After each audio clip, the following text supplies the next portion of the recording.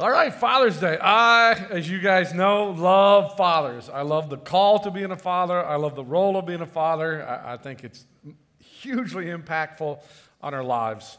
And as we give today, I'm going to start with a story about my dad.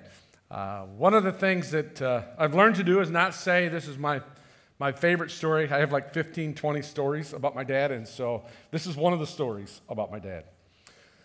Growing up, I could spend time with my dad anytime I wanted. I was fortunate. I could never complain. Dad never spent time with me. All I had to do was go work with my dad. And we lived on a farm. I could work at any time and spend as much time with my dad as I wanted. And through the years, as I'm sure is true for many of you, I had a lot of opinions about my dad, what he could do better, and why didn't he do this way, and why does he, and just different times. I loved him, but frustrated. And I remember when I was, I think 27, I might have been 27, 28 years old, and I watched my dad go through something where he had to make some pretty big decisions, and he was interacting with a group of people from our church, and I watched him in that situation, and it dawned on me, wait, Dad is a man who struggles with temptations and fears and lies and habits, just like every other man, just like me. He is trying to figure out how to follow Jesus just like any other man. It transformed my relationship with my dad. It went from him being someone who was my dad, who had all these opinions about, to, over the years, us becoming really close spiritual friends. We were able to walk through things spiritually, not because my dad learned to understand me, but because I came to understand my dad. And we're going through a time now, this is my perception. We're going through a time now where we're just coming out of a fight. And so whenever you face something that's really tough, many times you'll take on that battle and you'll go to war. And you're like, I think I'm okay. And you're coming to the end of that battle and you're like, this is great. We're going to be able to just move forward from here. But you come to the end of that fight and it's over. And you've won, and you go, I'm exhausted. And we're coming out of the pandemic, we're coming out of the COVID in terms of what's happening out there, in terms of people are talking about normal, that kind of thing. Whatever's happening, it's not like it was, right? And so there's a temptation to be able to go, yeah, and now let's go. But I think what's going to happen in our church and in lots of areas is you're just going to be exhausted. You'll be like, I don't understand what's going on with me. What? I thought this was going to be great, but I can't get my feet going. Well, I want to take advantage of this time we're going to work through this series called Jesus and You. And I want us to learn about Jesus. I want us to share life with Jesus. I want to connect with Jesus in this time. By the way, when I say Jesus and you, what comes to mind? Do you know Jesus? What do you know about Jesus? Well, the goal of this series is for us to learn a little bit about him, primarily so that we can share life with him, so we can hang with him, so we can be with him as we work our way through life. And each week, we're going to start with a video that teaches you a little something about Jesus. And this week, we're going to start with, how do you read the gospel? There are 4 books in the Bible that are ancient biographies of Jesus: the Gospel according to Matthew, Mark, Luke, and John. And while individual stories about Jesus and his teachings are familiar to many people, these books have way more to offer if we read them from beginning to end and see how they connect Jesus' story into the overall biblical storyline. So let's talk about how to read the gospel. First of all, this word gospel, what does it mean? Well, it means good news. Which raises the question, good news about what? Well, in Mark's gospel, Jesus enters the story announcing that the time is fulfilled. God's kingdom has come near, so turn around and trust this good news. So the good news is about God's kingdom arriving, but what does that mean? Well, it's Jesus' way of summarizing the whole biblical story that leads up to himself. The whole story. Okay, give me the short version. Well, the story begins with God creating a good world and then appointing humanity as his representatives to rule it. But then the humans rebel over and over, leading to a world of violence and death. That's a problem. But God's committed to making it work. So he chooses Abraham and his family to restart the project. Then through Moses, God brings the family into a garden land of abundance so that he can restore all of the nations through them. Right, Israel becomes a kingdom with amazing kings like David, but eventually Israel rebels too, and it leads them into destruction. But Israel's prophets said that God wasn't giving up. He was going to personally come and restore Israel so that his justice and peace could spread to all nations and to all creation. This hope was called the kingdom of God. And that's what Jesus said he was bringing to Israel. Yes, Jesus' good news is about God's kingdom, the new creation that was arriving to restore humanity to their role as God's partners in ruling the world.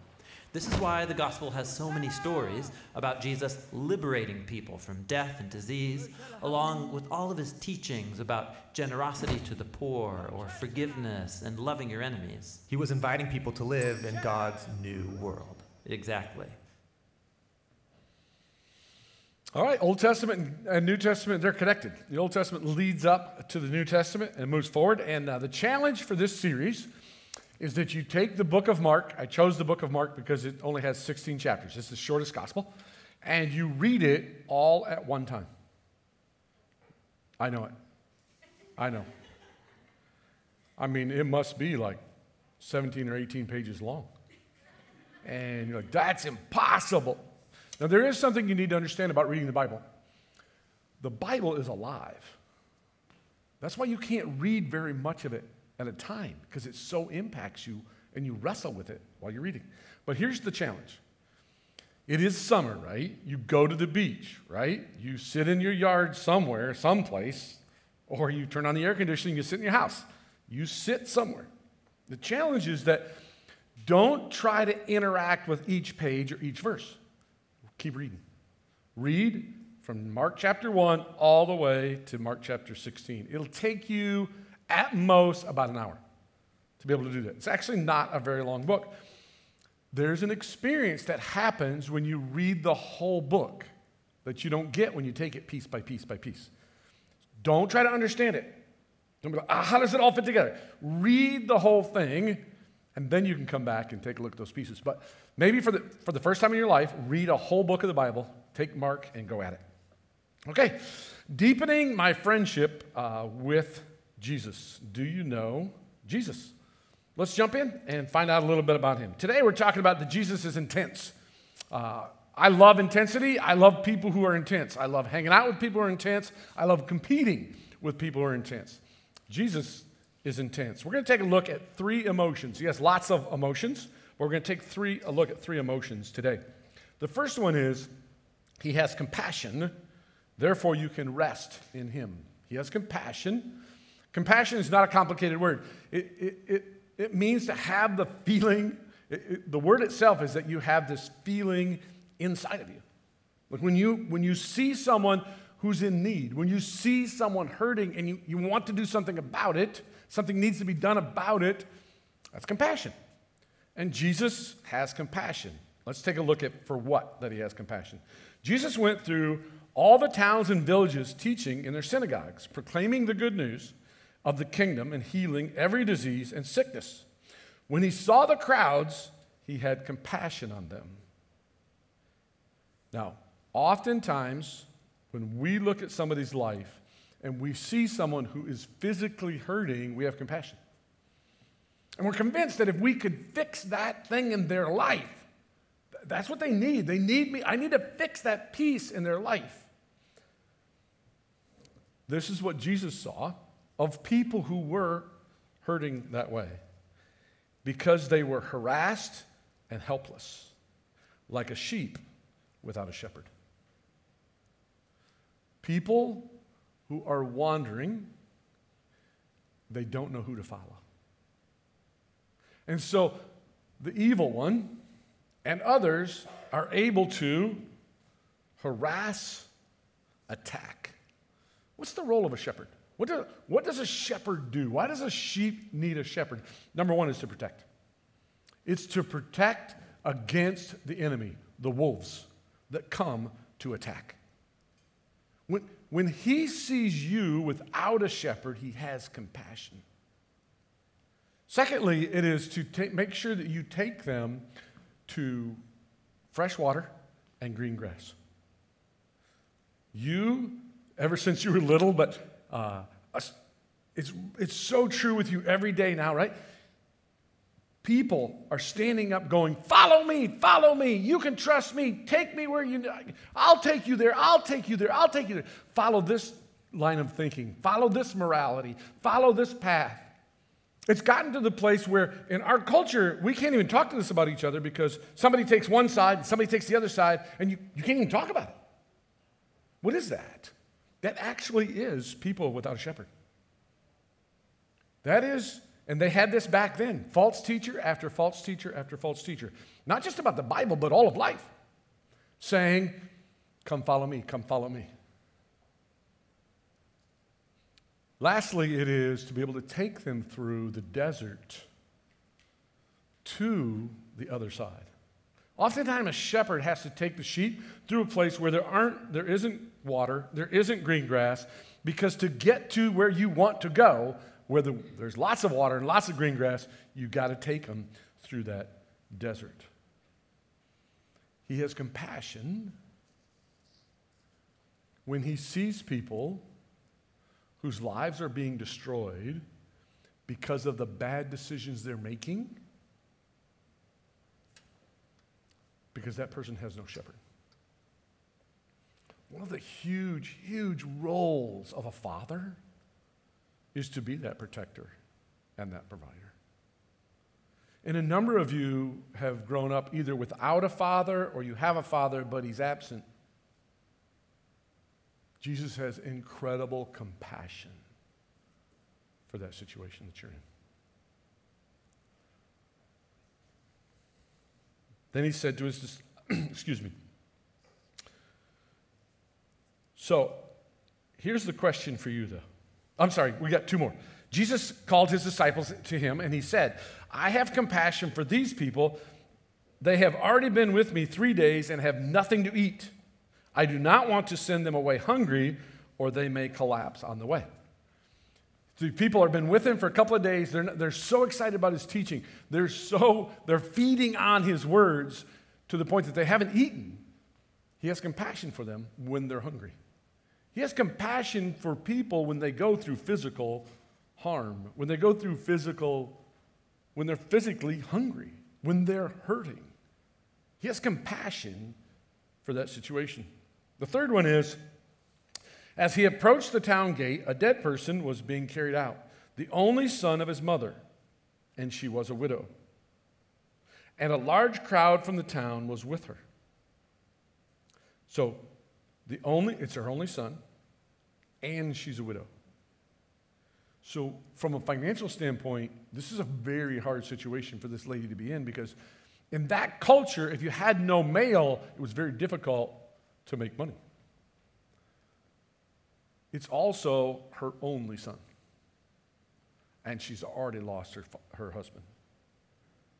And he watches her weep, and he says this, when the Lord saw her, his heart went out. That's the word for compassion. His heart went out to her, and he said, don't cry. So, when you've lost someone, when there's someone that you've loved and you've lost them, he has compassion for you. He sees that. And here's the word. The word is that it actually causes a knot in his stomach. It causes his heart to go out to you. But here's the question. Do you need compassion? Do you need it? You see, if someone shows you compassion when you don't think you need it, it irritates you. Like, I don't need that. What are you doing? Don't worry about me. I got it. I'm okay. Hey, take your compassion and show it to those people. So, for it to be Jesus in you, you have to see that you need a Savior. You're in a position where you don't have a shepherd. Like, no, I know what I'm doing. You may be in a place where you're like, I already know what I believe about whatever the issues of the day are. Sexuality, what I believe about identity, what I believe about what's right and wrong for the schools. And excuse me. I know what I believe. You may be in a place where you're being harassed, where the enemy is attacking you, where you're being defeated, but you don't see the compassion of Jesus because you don't think you need it. I don't need that. I just need to be stronger.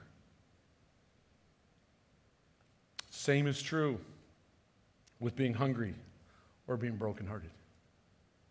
Do you need him? You see, you may think Jesus doesn't understand you.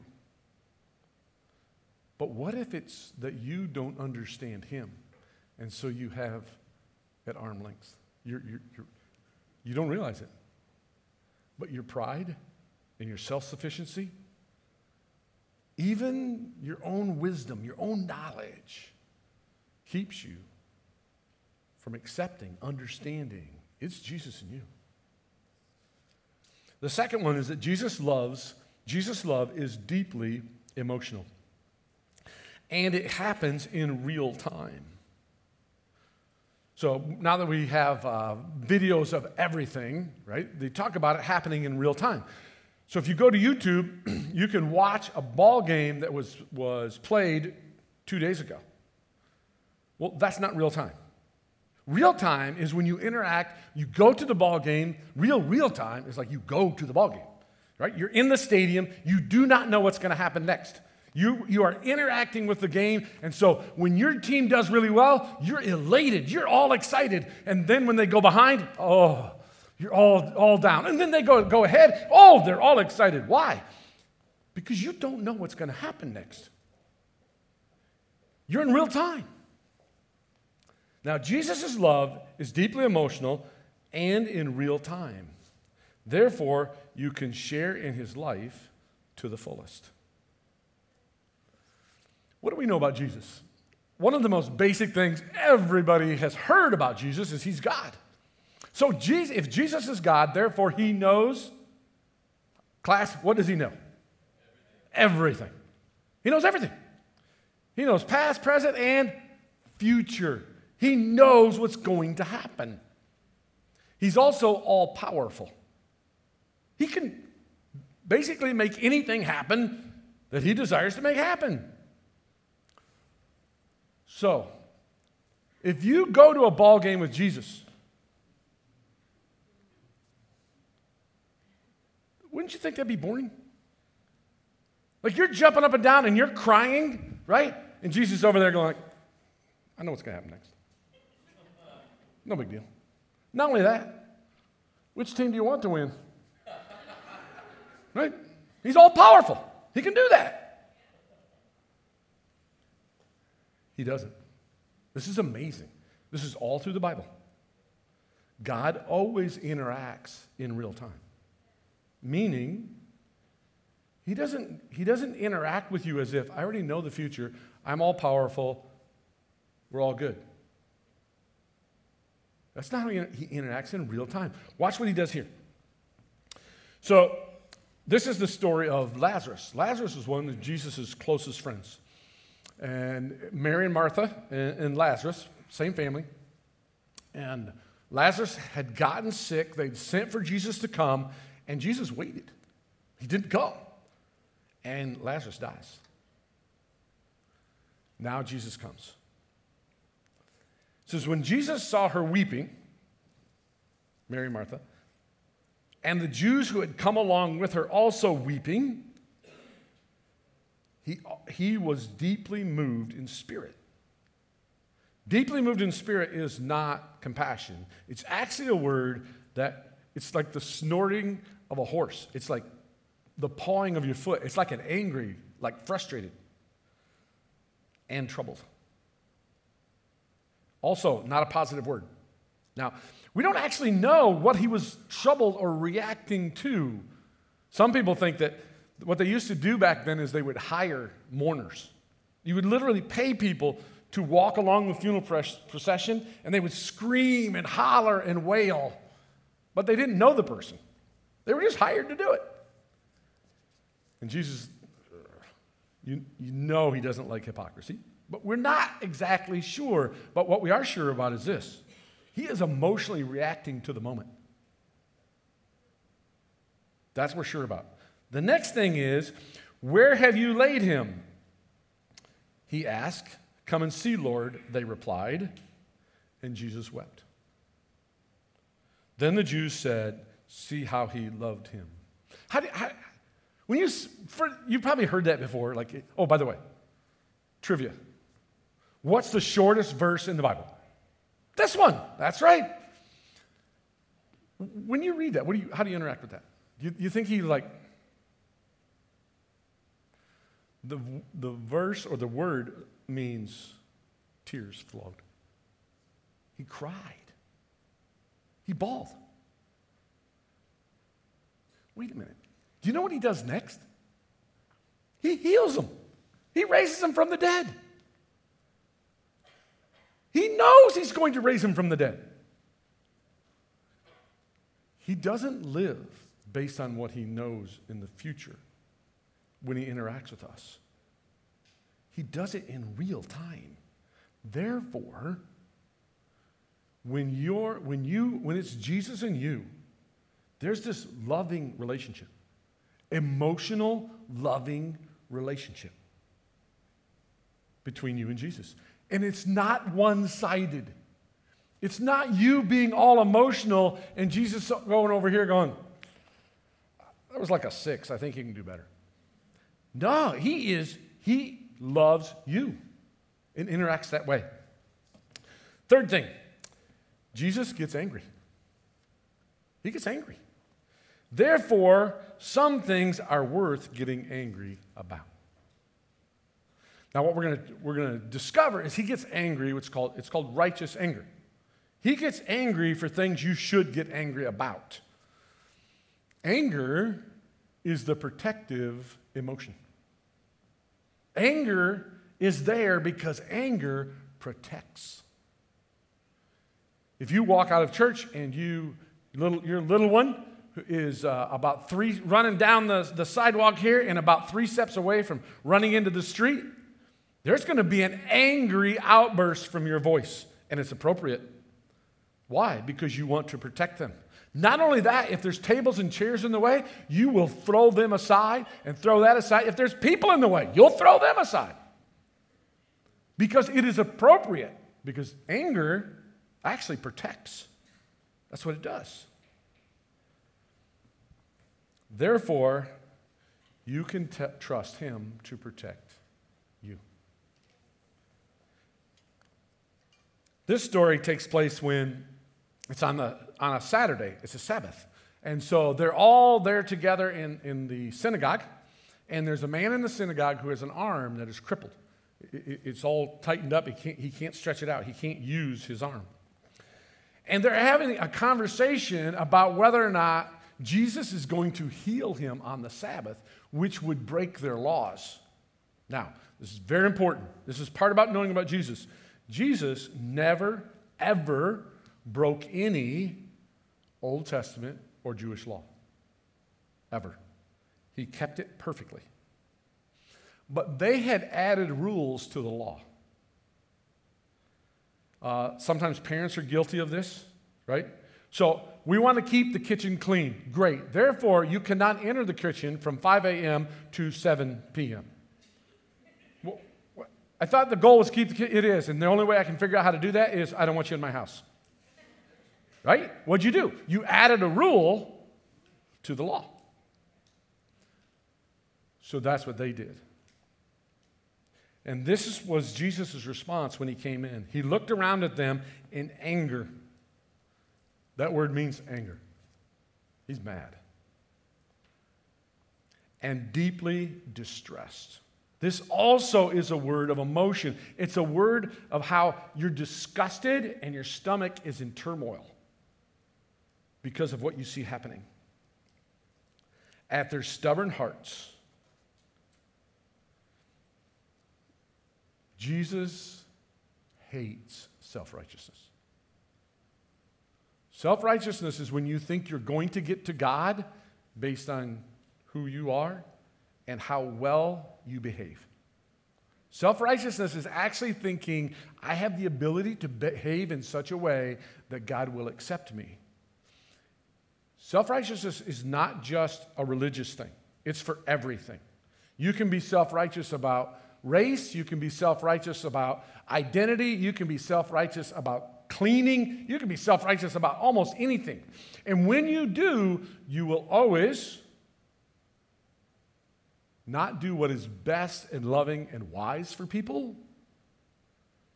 You will always do what is harmful in the name of whatever you're self-righteous about. And that's what these people were doing. And hearts, he said to the man, stretch out your hand. He stretched it out, and his hand was completely restored. Now, this is how evil self-righteousness is. Then the Pharisees went out and began to plot the Herodians how they might kill Jesus.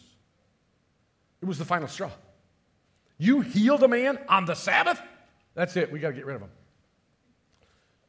They could not see the harm and the evil they were doing. It made Jesus angry. Now, for many of you, there's something that has happened to you in your life, and you were genuinely wronged. Or you saw someone genuinely wronged. You were either used or abused when you were young. It might be when you were older. It might be something that you went through. Maybe you were cheated on, betrayed in some way. And you're angry. You're really angry. And you think that it can't be Jesus in you. Because Jesus had been portrayed to you as someone who is nice all the time. Matter of fact, I wish they'd have never made any movies about Jesus. Like, they always portray him, right? They always portray him as super sad. It's like, I'm Jesus, and I'm full of joy. You should follow me. That's not Jesus. He's full of joy.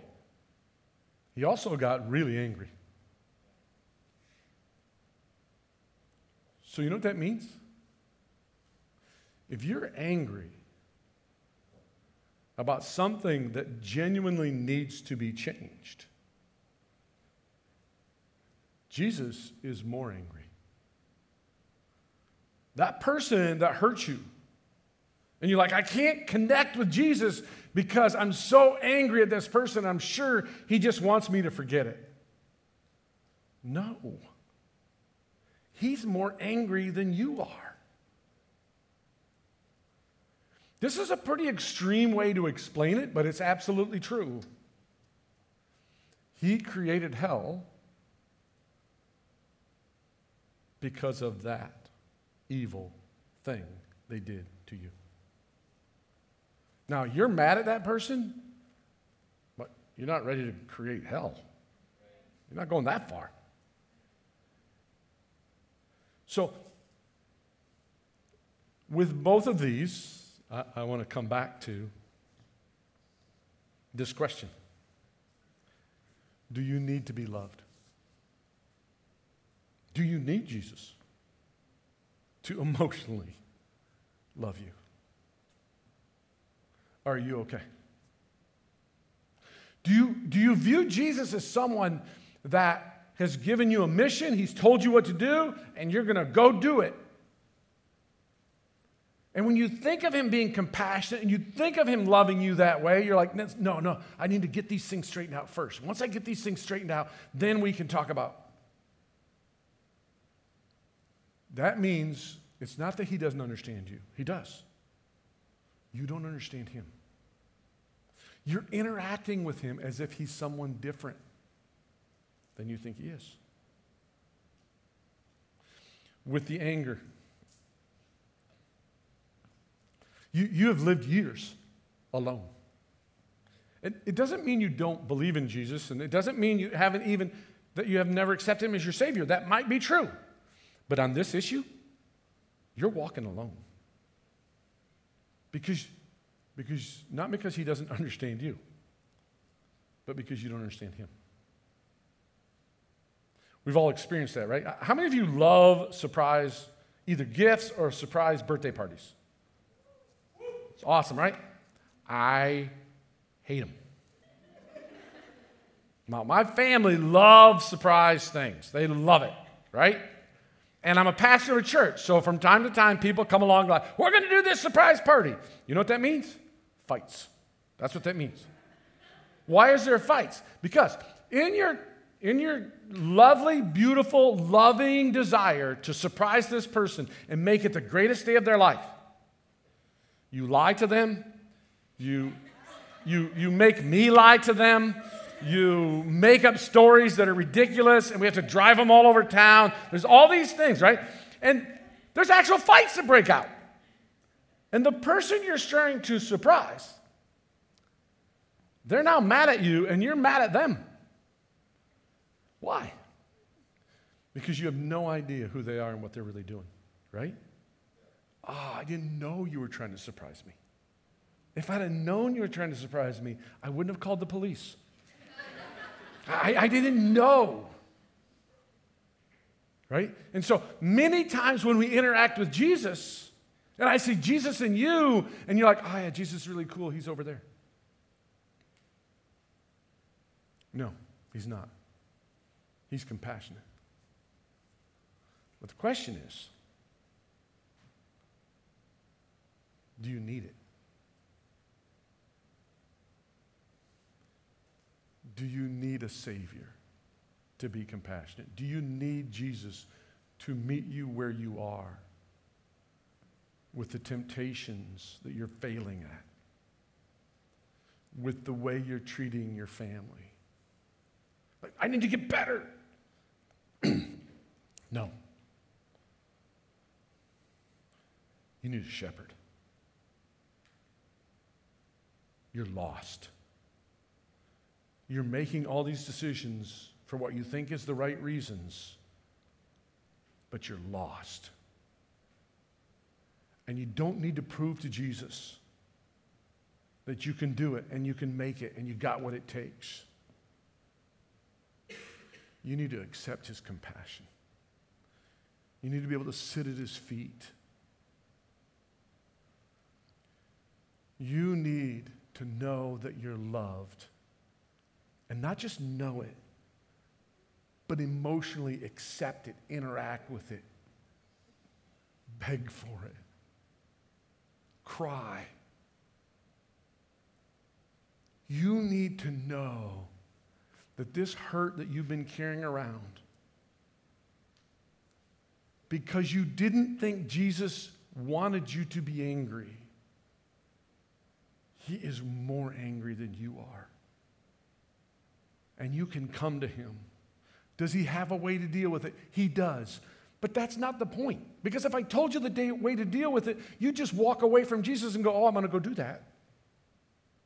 But first, it's got to be Jesus in you. First, it's got to be bringing that anger to him and knowing, no, that's not a place to split you. For many of you, you're going to be shocked. Like, I had no idea that's who you were, Jesus. I had no idea I could share that with you. At the end of each week, we're going to talk about these things that God has called you to. He invites you to. Because Jesus came to invite people, right? He came, he showed up. He doesn't hardly do anything for 30 years. We're going to talk about that in one of the videos. And then he starts inviting people. It talked about the kingdom of God, right? He starts inviting people. And there's 3 things he's going to invite you to. 1 is rest. 2 is to follow. And 3 is to lead.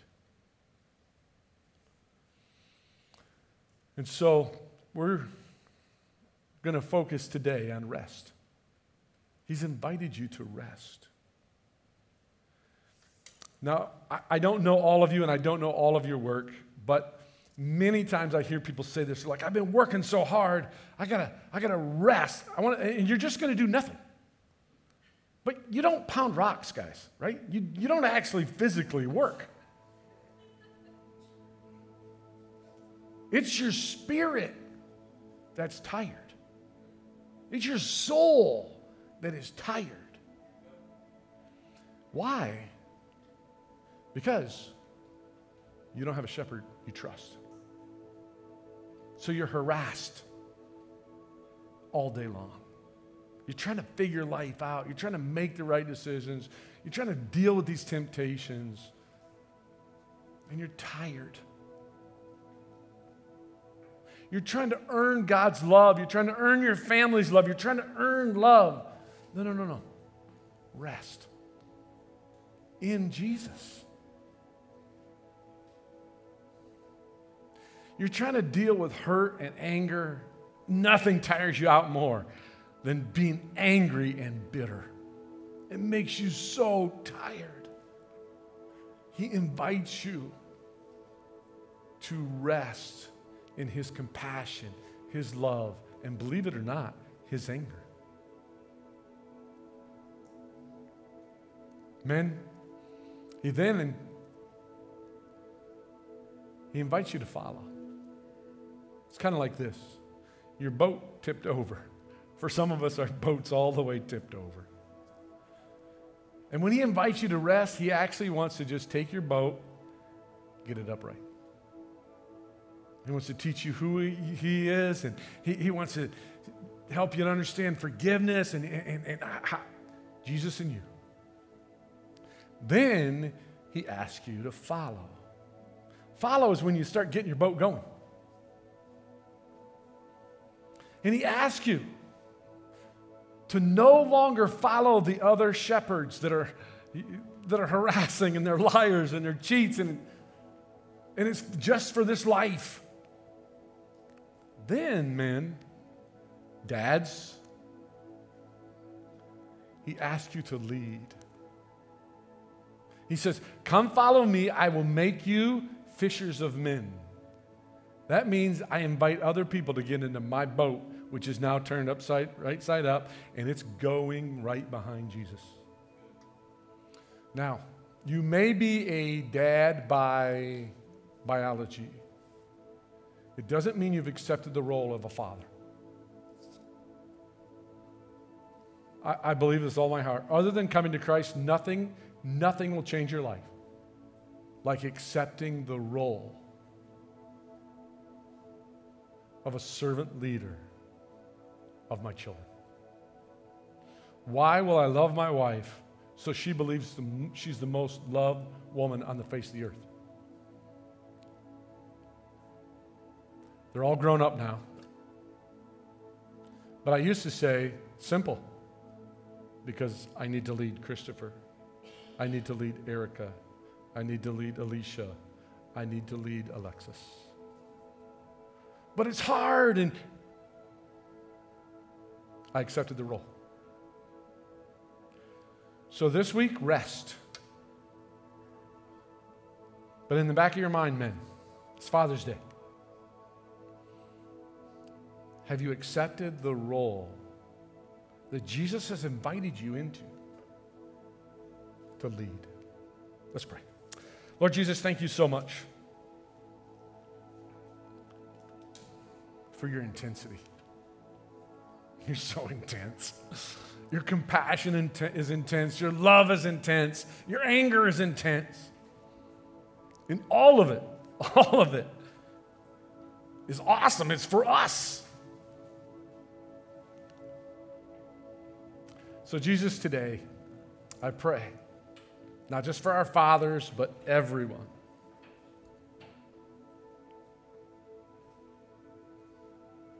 Open our eyes, not so you can understand us, but so we can understand you. Convict us.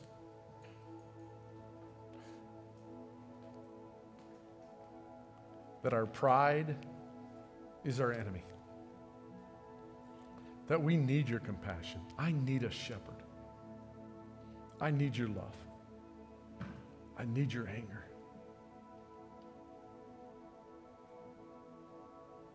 Jesus, I need you.